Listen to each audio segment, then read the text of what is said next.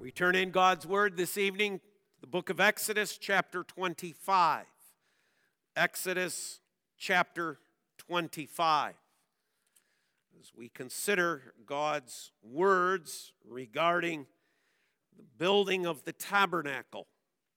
This morning's message was looking at an example of how God used a tree to speak to us about living life. This evening, God speaks to us about a tree as to how to worship Him as well. So worship and life in this book of Exodus regarding trees. We're now at Mount Sinai. Moses has already received the 10 Commandments. Those have been given. And now the Lord is commanding the people to bring an offering. And that's where we begin. And we're going to read for our passage tonight verses 1 through 22. The Lord said to Moses, "Speak to the people of Israel, that they take for me a contribution. From every man whose heart moves him, you shall receive the contribution for me. And this is the contribution that you shall receive from them: gold, silver, and bronze, blue and purple and scarlet yarns, and fine twined linen, goat's hair, tanned ram skins, goat skins, acacia wood, oil for the lamps, spices for the anointing oil and for the fragrant incense, onyx stones, and stones for setting for the ephod and for the breastpiece. And let them make me a sanctuary, that I may dwell in their midst, exactly as I show you concerning the pattern of the tabernacle and of all its furniture. So you shall make it. They shall make an ark of acacia wood. 2 cubits and a half shall be its length, 1 cubit and a half its breadth, and 1 cubit and a half its height. You shall overlay it with pure gold, inside and outside shall you overlay it, and you shall make on it a molding of gold around it. You shall cast 4 rings of gold for it and put them on its 4 feet, 2 rings on the one side of it and 2 rings on the other side of it. You shall make poles of acacia wood and overlay them with gold. And you shall put the poles into the rings on the sides of the ark to carry the ark by them. The poles shall remain in the rings of the ark. They shall not be taken from it. And you shall put into the ark the testimony that I shall give you. And you shall make a mercy seat of pure gold. 2 cubits and a half shall be its length, and 1 cubit and a half its breadth. And you shall make 2 cherubim of gold, of hammered work. Shall you make them on the 2 ends of the mercy seat? Make 1 cherub on the one end and 1 cherub on the other end. Of one piece with the mercy seat shall you make the cherubim on its 2 ends. The cherubim shall spread out their wings above, overshadowing the mercy seat with their wings. Their faces to one another toward the mercy seat shall the faces of the cherubim be.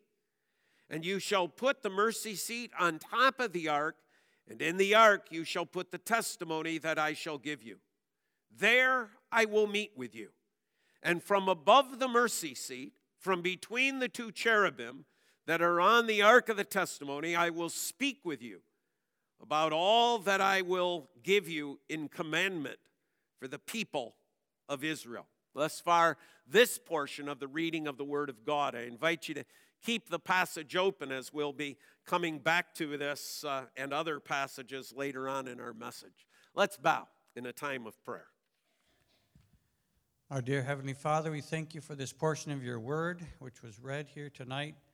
We thank you for preserving that Word through all the years. And as we read tonight about the acacia wood and the way that it was used, we pray that you'll give Pastor Bob wisdom, and that he will be able to give a good account of what he has learned in this week, and that he will teach it to us, that we too can use that to grow closer to you.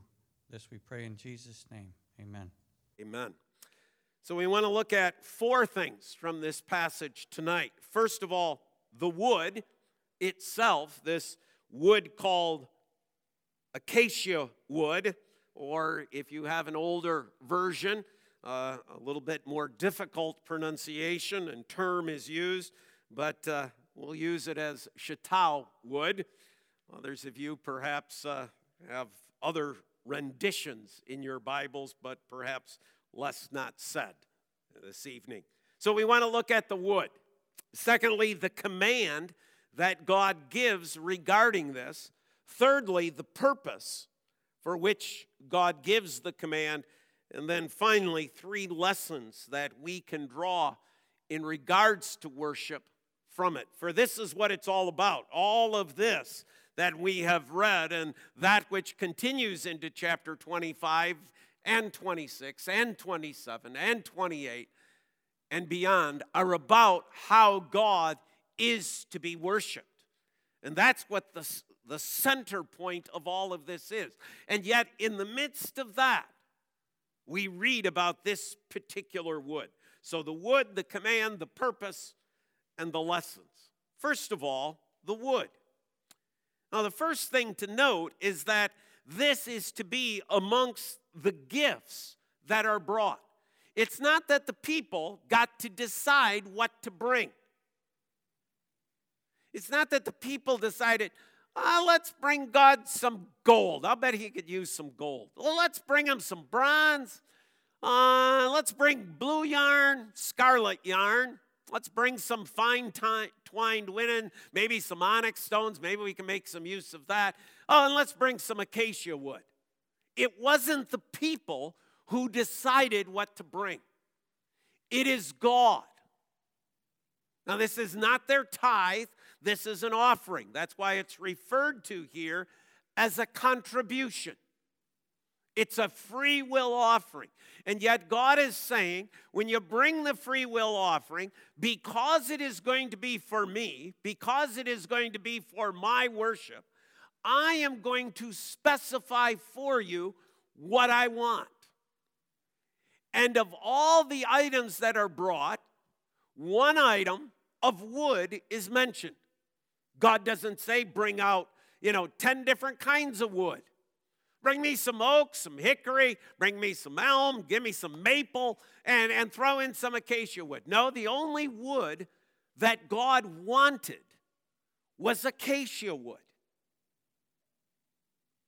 Secondly, in regards to the wood, let's think about this. It is acacia wood. What do we know about acacia wood?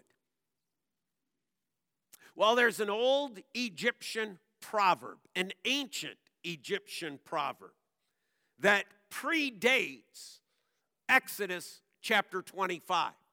So back in Egypt, there was this proverb, and the proverb went as follows. If you lack a gold battle axe inlaid with bronze, a heavy club of acacia wood will do. So if you need a battle axe, something that's strong, something that's hard, if you lack one of bronze and gold, use a piece of acacia wood. It'll get the job done. Now, what the ancient Egyptian proverb simply means is this. It's hard. It is a hard wood. From the various types of acacia wood that exist today, tested, it's about 25% harder than white oak. It is ideal for the purpose of making furniture because it's durable. It is also very weather resistant. Interesting, isn't it? God says, don't bring me some oak, don't bring me cypress. For the tabernacle, I want acacia wood, some hardwood out of which, what are they going to basically do? They're going to make furniture. And that furniture is going to be exposed to all sorts of different elements. especially in what God knows is going to be a 40-year journey. It's going to hold up. We know today that there are about 1,000 different varieties of acacia wood that exist. However, there is a type of acacia wood that is found in the Sinai Peninsula.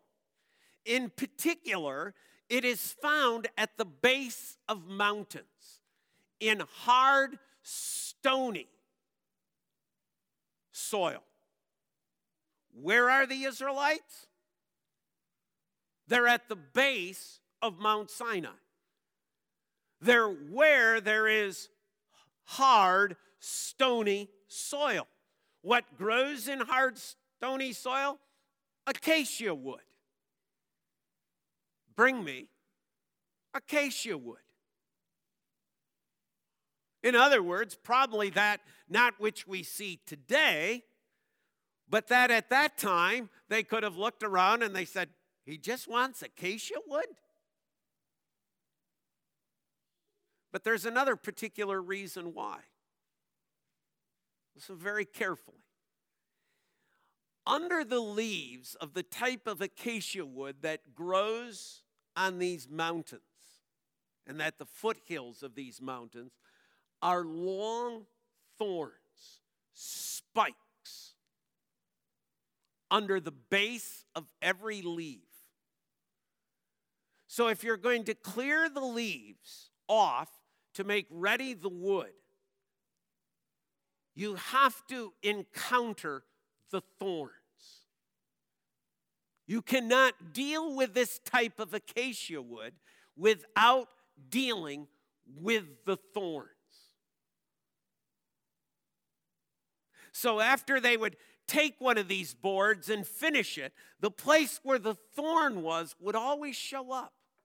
You would always see that.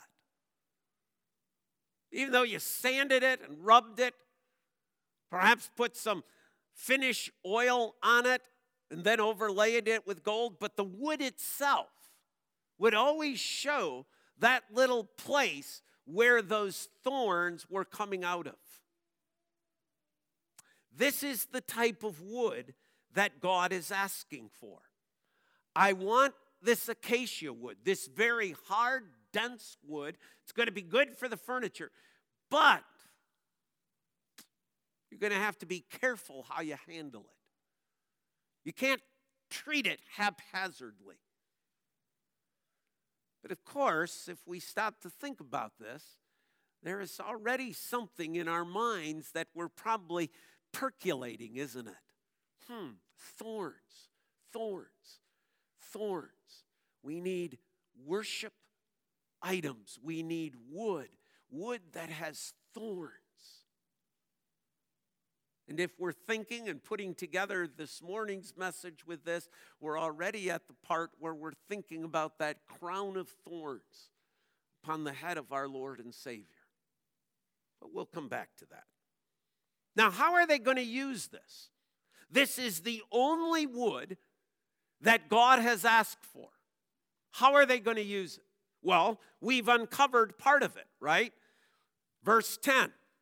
You shall make an ark of acacia wood. So the ark, this box into which the testimony is going to go, the box on top of which the mercy seat is going to go, which, by the way, is the reason we sang the song about the mercy seat prior to this, and upon which the cherubims are going to go, and then the presence of God is going to dwell above.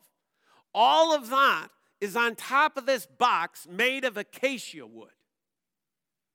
Then we go down, what about the poles?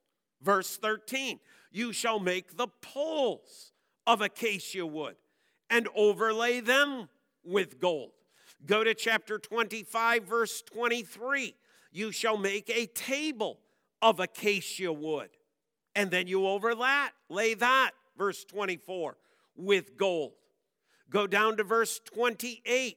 You shall make the poles of acacia wood and overlay them with gold, and the table shall be carried with these. So we have an ark with poles made of acacia wood.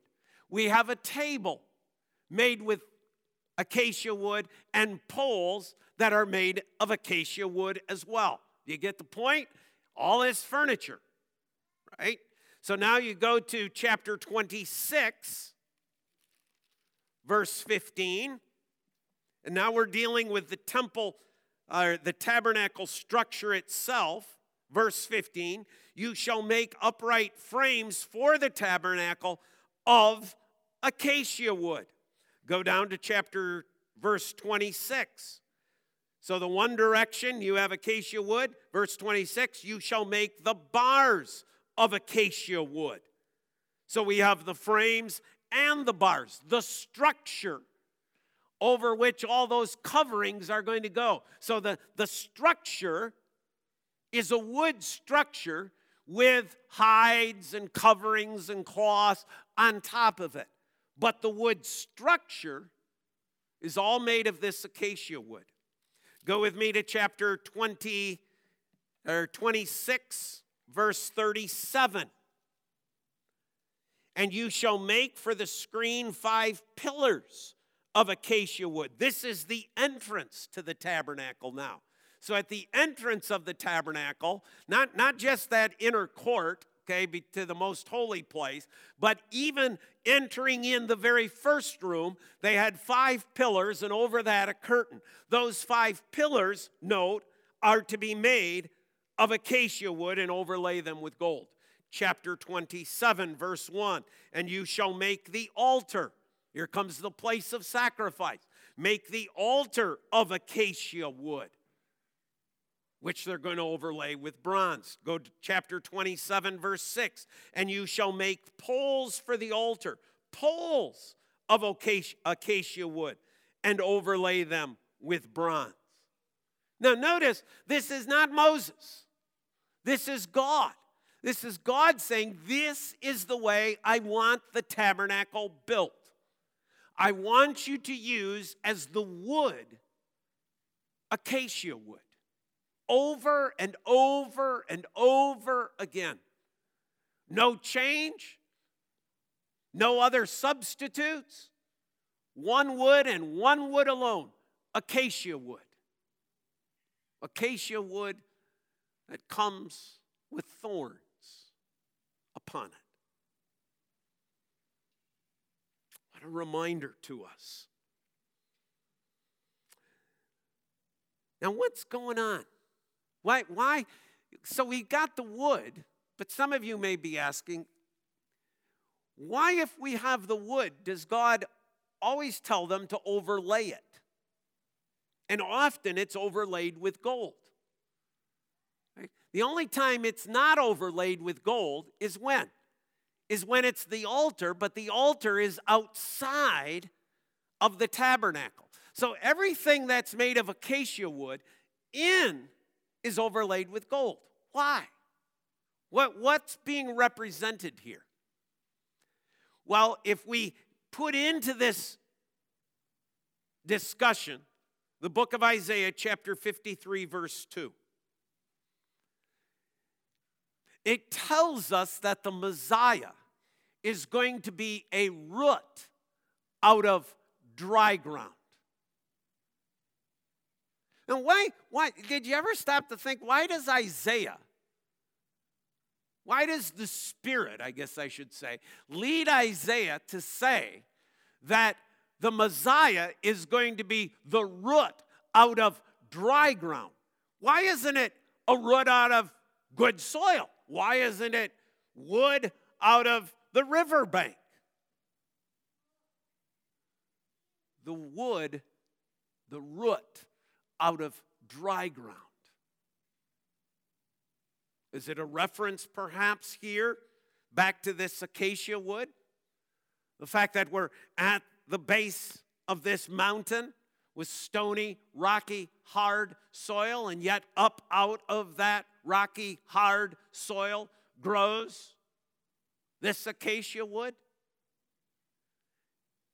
Is that passage in Isaiah not a reminder to us that it is up out of, as it were, humanity that Christ comes? out of the hardness of man's heart. It is a reminder to us, you see, this acacia wood, of the humanity of Jesus. And yet God overlays it with gold, which is a symbol of his divinity. Remember Hebrews? Okay? See, all this works into Hebrews as well. That was a shadow. Even the wood is a shadow. A shadow of what? A shadow of Christ. A shadow of his humanity, a shadow of his divinity. God was laying a most excellent picture before his people. Don't you think those people asked the question, why are we taking this wood and overlaying it with gold? Moses' answer would be, God told us to. God commanded us to. But why? God has a reason. God has a purpose. God is showing us something. God is picturing something for us. And when we come to the book of Hebrews, we understand what it is. He is shadowing the coming of his Son. I want acacia wood. That's the wood I want you to use. A root out of dry ground. A tree that has thorns. That's the one I want you to use. For what? What does he want it for? Make me a sanctuary. That's what he says way back there in chapter 25, right? This is what I want you to do. He asked for the contributions. He told them what he wanted. And then he says, verse 8, and let them make me a sanctuary. A place in which to dwell. A place in which I might take up my presence.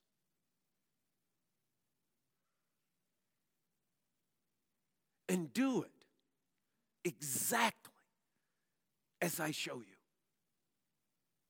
you. That in itself is an interesting statement, isn't it?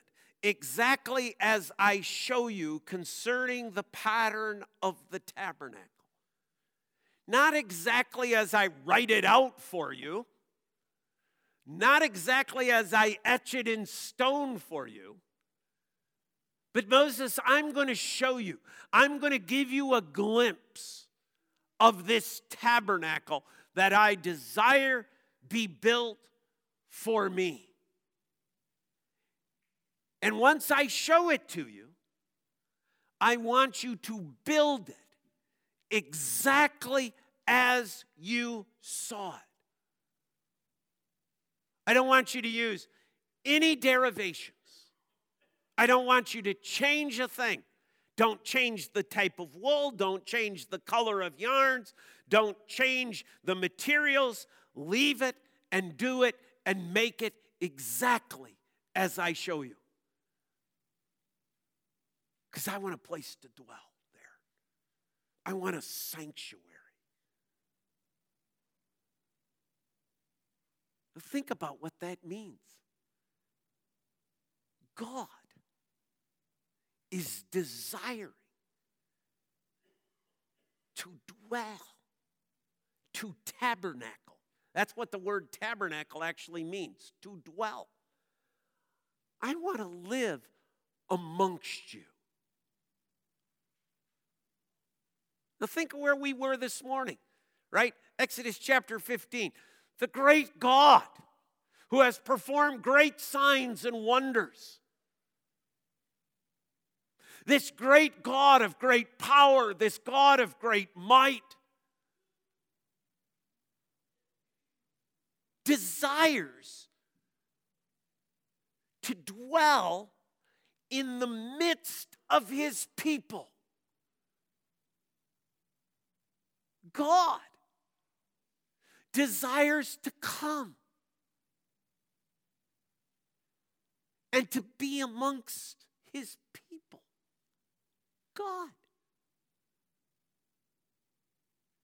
God who has no form, God who is almighty, God who is sovereign, God who is all-knowing, God who is all holy, God who is all just.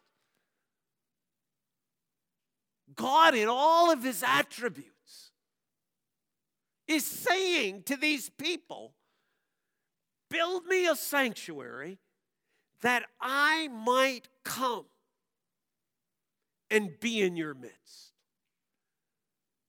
I don't want to be a God who is far off. I don't want you to think of me as a God who is distant. I don't want you to think about me as the followers of Baal do, who think they need to yell and cry out and cut themselves and go into all sorts of antics in order to get the attention of their God.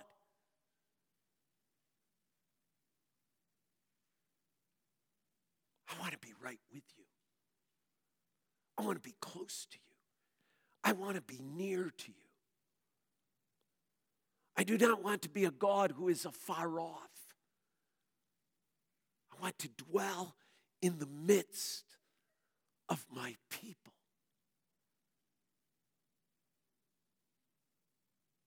Just for a moment, stop and appreciate what is happening here. How God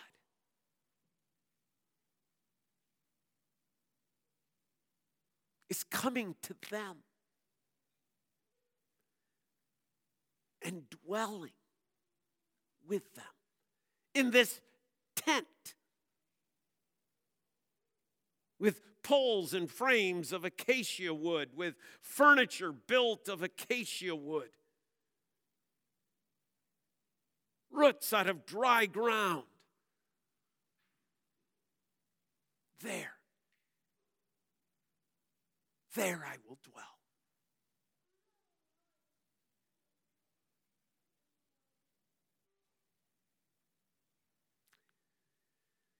In order that I can be among you. So what lessons do we take away from this? 3. 1. Worship is God-defined. We don't get to make the rules. People of Israel didn't get to make the rules. People of Israel didn't get to decide how God was worshiped and what God desired. God decides. God has told us. God has given us exactly how he desires to be worshiped. And that is only through Jesus Christ. See, that's the point of everything that's going to happen in these chapters in Exodus. God gives a command, but his command is to build this tabernacle, which is what? A shadow of Christ. He's saying to us through them, the only way to worship me is through Jesus Christ. I know we emphasize that. I know I preach that often. But we need to understand that. Someone without Christ cannot worship God. We're into, on Wednesday nights, last time we dealt with Hindus. Man, they're passionate about their worship.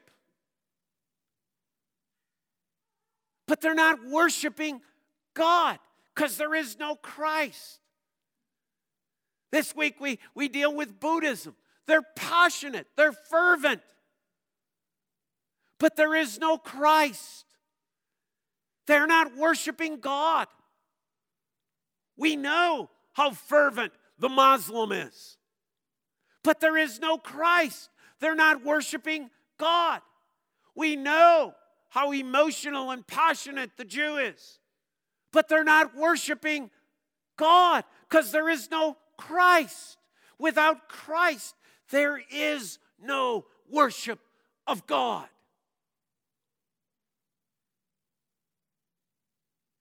God defines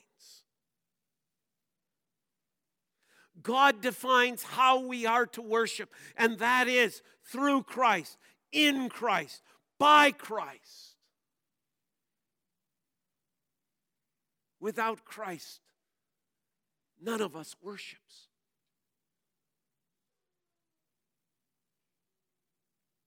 If it wasn't for Christ, we could not worship God.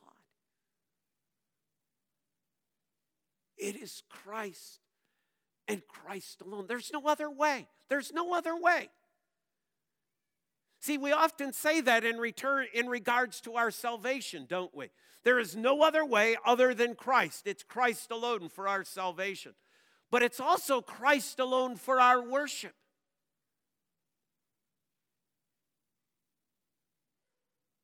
Secondly, a lesson to be learned is the intent of God in worship.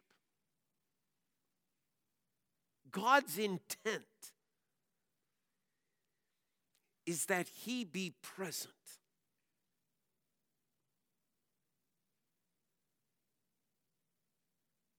When we worship,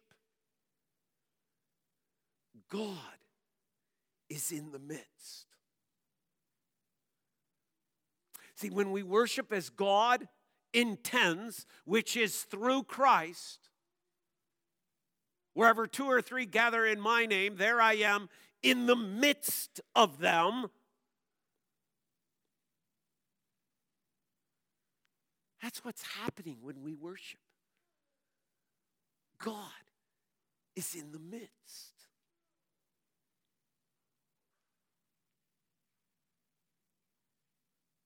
See, this is not some frivolous thing we're doing.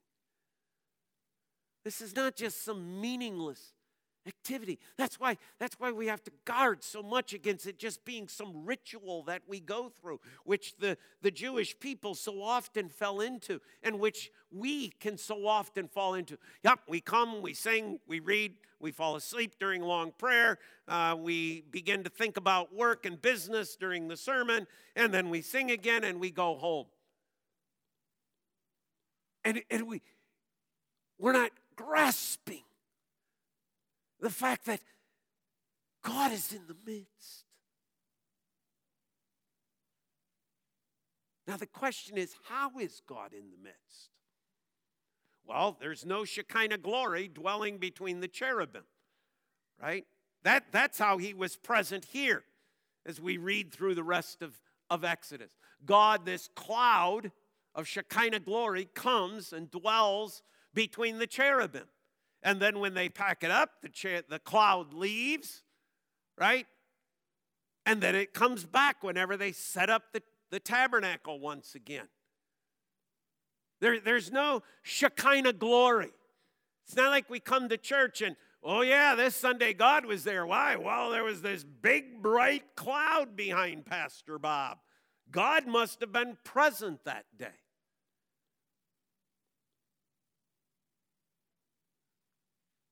God is present by His indwelling Spirit in us. Remember that old covenant written on stone? How's that new covenant written? It's written on human hearts. God's presence. It's not in some Shekinah glory dwelling between cherubim.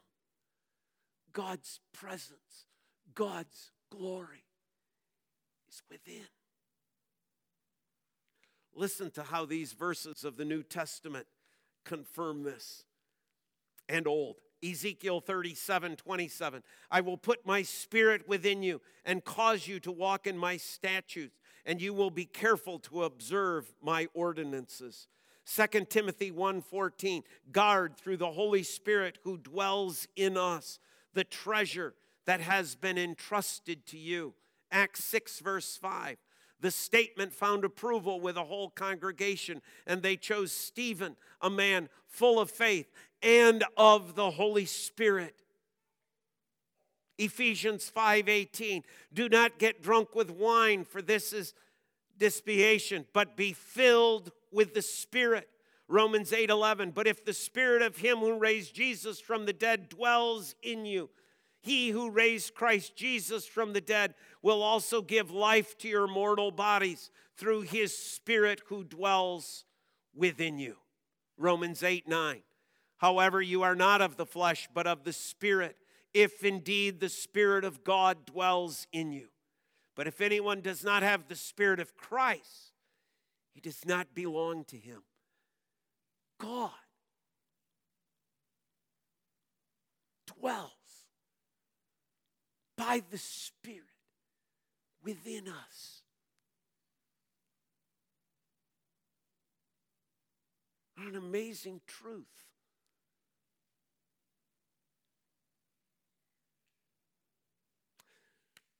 But also, by that Spirit, then, we might say as well, we are then God's temples. We are the tabernacles of God. We are the structures that God has built, that God has raised up, that God has given.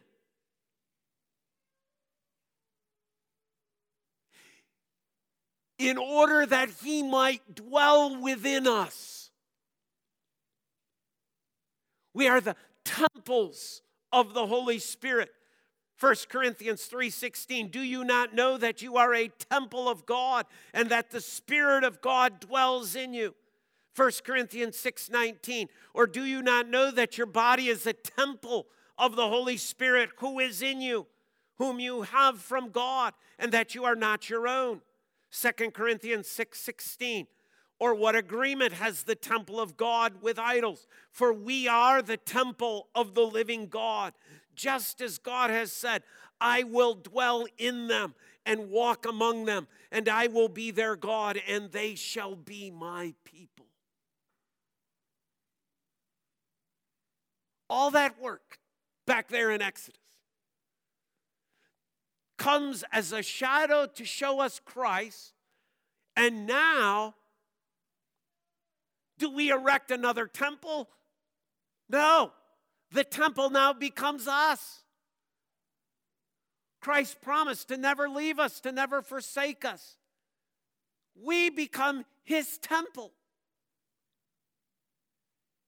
This is why Paul tells us in Corinthians, so that whatever you do, whether you eat or whether you drink, do it all for the glory of God. In other words, all of life is worship.